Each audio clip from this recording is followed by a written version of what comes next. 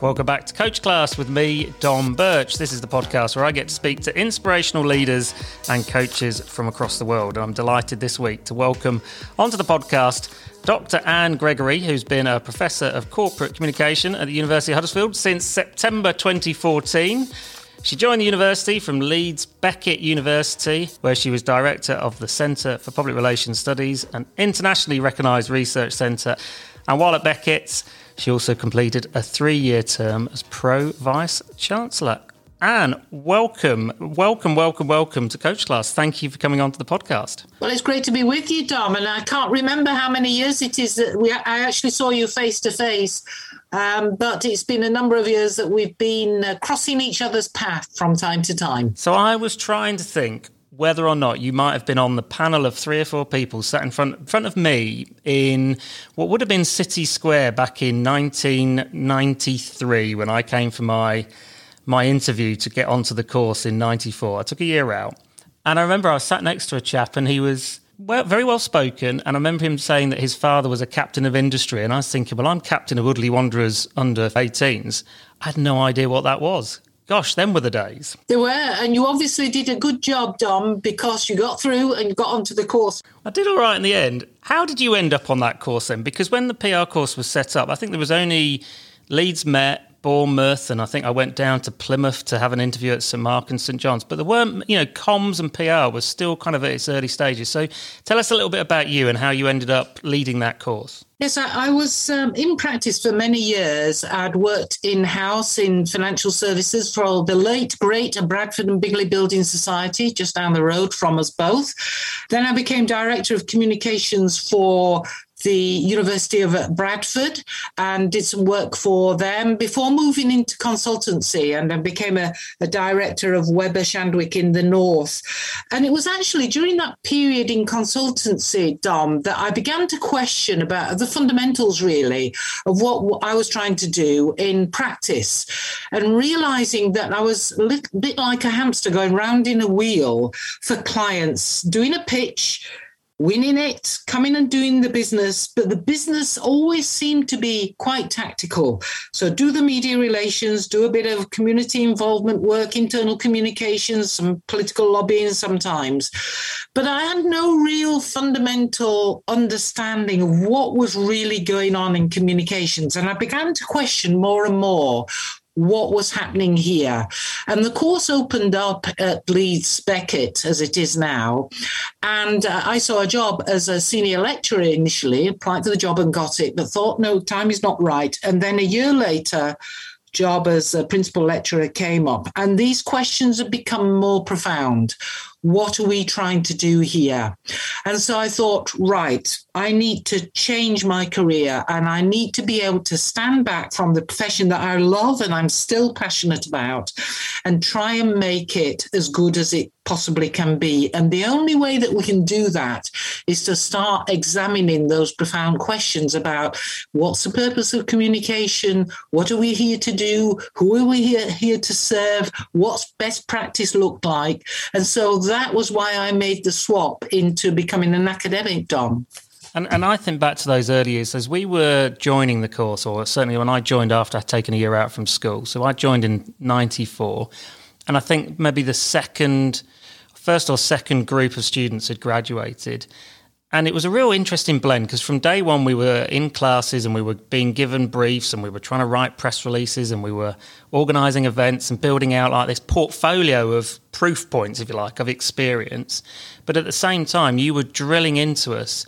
You are going to be the leaders in the future. You're going to be sat around the boardroom, and PR is a strategic part of that business, not just a service to that business. I mean, that was like, the sort of foundational bits that you were absolutely pushing into us, have stuck. All these years are still there. I mean, it's a struggle that goes on, but that was very different, wasn't it, to how PR was being taught in perhaps, marketing schools or as an add-on to other things. Yeah, which was essentially about getting free publicity.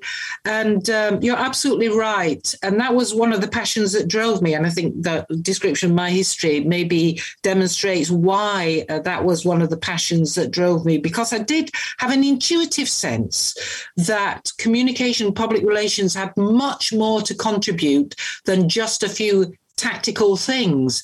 And if we think about it, communication is what organizations are all about. The chief executive has a vision that has to be translated into something that the people who work in the organization can understand and get behind. And organizations are connected to society, and unless they're able to get the support of all those stakeholders and society in general to actually get behind them and back them, then they're not going to be able to succeed and thrive, either as CEOs or as organizations. And communication is right at the heart of that. It's not just about doing tactical communication stuff. It's actually making those vital connections and understanding that actually organizations move forward because they have certain sorts of conversations, whether they be strategic or whether they be just with individuals. And that's all part of the rich fabric of what being a PR practitioner means. And that means, therefore, that we're in every bit of the organization and right at the senior levels, and also where the people, when the phone call comes into the organization or the email that comes into the organization or tweet that comes into the organization says, can you put me in touch with somebody who does X? And the person who gets that email or text doesn't know, they're straight onto us because we're right embedded into the fabric of the organization. That's how it should be. Now, I think about all of the people that must have come across your path on that course, particularly back then and since. What is it that you noticed about students then? What were the things that stood out? Because I guess, I think there were probably 100 of us on that course at one point, maybe 200. Huge amount of kids. And I guess a lot of them were coming in without really knowing what it was they were doing. I mean, I remember looking at the prospectus. I was in the A-level common room of my school. I think I had 15 minutes to apply, finish my application for UCAS or whatever it was called at the time. And I found the public relations page of Leeds Beckett. And I remember reading it. I can still picture it now. And the outcomes were things like you could go into a job as a communications officer in the army. You could be in an agency. Some of the skills you pick up would be creative writing, broadcast. And all of these things were just kind of like little, wow. And yet it felt expansive rather than restrictive. It felt like it was vocational and skills-based and training you for the field of work, but that opportunity when you finished was like anything you want to be, and that the skills that you were helping us learn were transferable. They were the kind of things that all employers needed. I mean, that stuff doesn't happen by accident. So just help me kind of get my head around, how do you know to do that? And when you were seeing students coming in front of you, there must have been some where you just thought, yeah, they've got it. But what is it? What's that they've got it bit? It was a mixture of things, really, Dom. And I can't just give you, they had characteristic 1 to 5 because they're incredibly different people, as you will know from your fellows on the course. They were very, very different people. And you could identify different aspects of, if you like, potential in students. So some were really passionate about various aspects of communication. They knew what they wanted. They knew they wanted to go into media relations, and they were just hungry for knowledge about that. And you thought, well, that person is going to make a difference in the world of media. And it wasn't just about pumping out propaganda for the organization. It was thinking through carefully, well, what's the role of media relations for that company in terms of, I need obviously to make good connections with journalists. So that's about being able to respond to people and build business connections. But it's also about, well, what's this organization got to offer to the broader world? Not just about propaganda, but what are our challenges? What are our opportunities? And what are the things that people ought to know about this organization and hold us to account for as well? So it's not just one way. But there are other people who are really curious about the world. and about challenging some of the things that were going on in the world. And I remember one of the courses that we had was about issues management, Dom. You'll remember that, and contemporary issues in society. And there were people, and you were one of them actually, it was much more sort of a broader perspective. As I'm hungry for anything. I want to know what's going on. And that passion about and curiosity about wanting to understand what was going on and what worked and what didn't work was another attractive characteristic, if you like, and would gain somebody a place on the course. But one of the overriding, or I would say two of the overriding characteristics, was an insatiable curiosity, and then an ability to sort of think through things and say, right, and this is potentially an avenue to be able to make a contribution.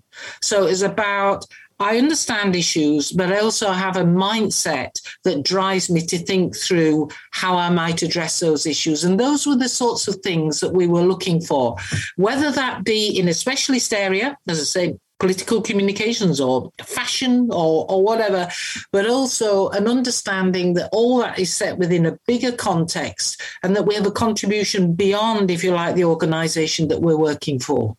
I love that concept of curiosity, and it's something that, I've had discussions at length with people recently about, is the internet world that we live in and this kind of immediate consumption, is it, lessening down people's ability to be curious and to go past the first response on Google?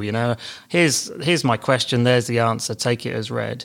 And I sort of was thinking back, it just prompted a thought really that, this phrase that you make your own luck, those that are curious, those that have that little bit of initiative, that kind of sense of sometimes being mischievous, of wanting to find out a bit more, are the ones who sometimes find an opportunity in adversity. And I remember, I think I still hold the record for the shortest work placement at LMU, because I went down to London for my third year placement and on day 2 was made redundant. And I was sat there in Leytonstone thinking, what am I going to do? It's too late. I can't go back to university. I'm sat here in a house on my own for 6 weeks, going to Office Angels. And I managed to get, a temporary job at a place. And then I was curious because they had a PR department, and I managed to go and talk to the person, and I basically pled poverty and, woe, poor me. And you came down then to validate that was a PR placement. And I remember that being that was a big thing. It was like, I've sort of had to crowbar my way into a placement because the old one evaporated. But it was about being curious, really. Yeah, and it is that sense of persistence as well, I think, Dom, and thinking through, well, if I get blocked on this avenue, if I find passionate about this and I think it's right and it's justifiable, I'll keep on going and I'll find another way around it. And I think that's the essence, really, of a lot of public relations work, isn't it? Finding solutions to problems. And therefore that stickability that you demonstrated was absolutely perfect. And in many ways, work experience, of course, it was about learning about public relations and communication, but it was more about, or as much about, learning about the world of work and working around the navigations that you have to do to actually liaise with people, to get in front of them, to get what you want from them, to be able to get the best out of them, to generate ideas, to put forward solutions to problems that they or the organisation that might have, that'll gain some traction. Where do you still get you're clearly passionate, Anne, about the industry, the sector. Where does your energy come from? What is it that fires you up still, that gets you out of bed, that gets you writing books and appearing at conferences and leading all the research that you do? Where does that come from? Two things. First of all, I think we have made progress, and therefore there's an encouragement there, that we can move our profession on. But also, I think it goes back to what I said right at the beginning of our podcast here, Dom, which is a sort of questioning and frustration, really, that we aren't where we should be. And if there's anything that I can do to try and move the profession forward and open up opportunities and get us to have a bigger vision for ourselves, because you sort of to quote, the title of a book, give up your small ambitions. Sometimes I think we've got small ambitions. And I'm really struck by somebody I met actually several years ago. She was actually, believe it or not, the managing director, the CEO of the Finnish opera company. And I heard her speak at a conference, and she said that, the people on her board that were most important, she didn't have a financial director, but she said, because I'm a CEO and I can do the sums, the person I have to have on my board is the director of communications. And if the others, had to be dispensed with, their advice would be the advice that I would dispense with least, because they're the person who keeps me grounded. They're the person who makes me look out. They're the person who comes to me with issues, but also solutions. And they're the creative person, if you like, who understands what this organization it's all about and doesn't just have that sort of unidirectional view about, well, it's all about finance or it's all about HR.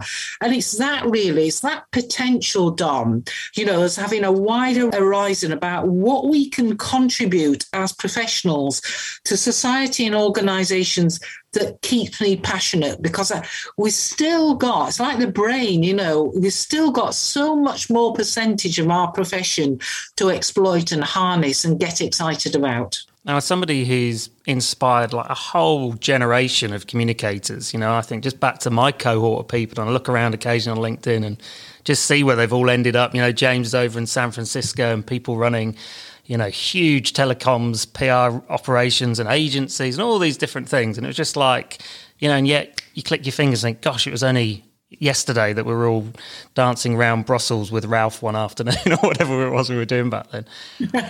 What's the bit of advice that you carry with you, Anne, that's sort of in your backpack, the thing that maybe somebody said to you or you've picked up along the way that helps you and guides you? Oh, that's a big question.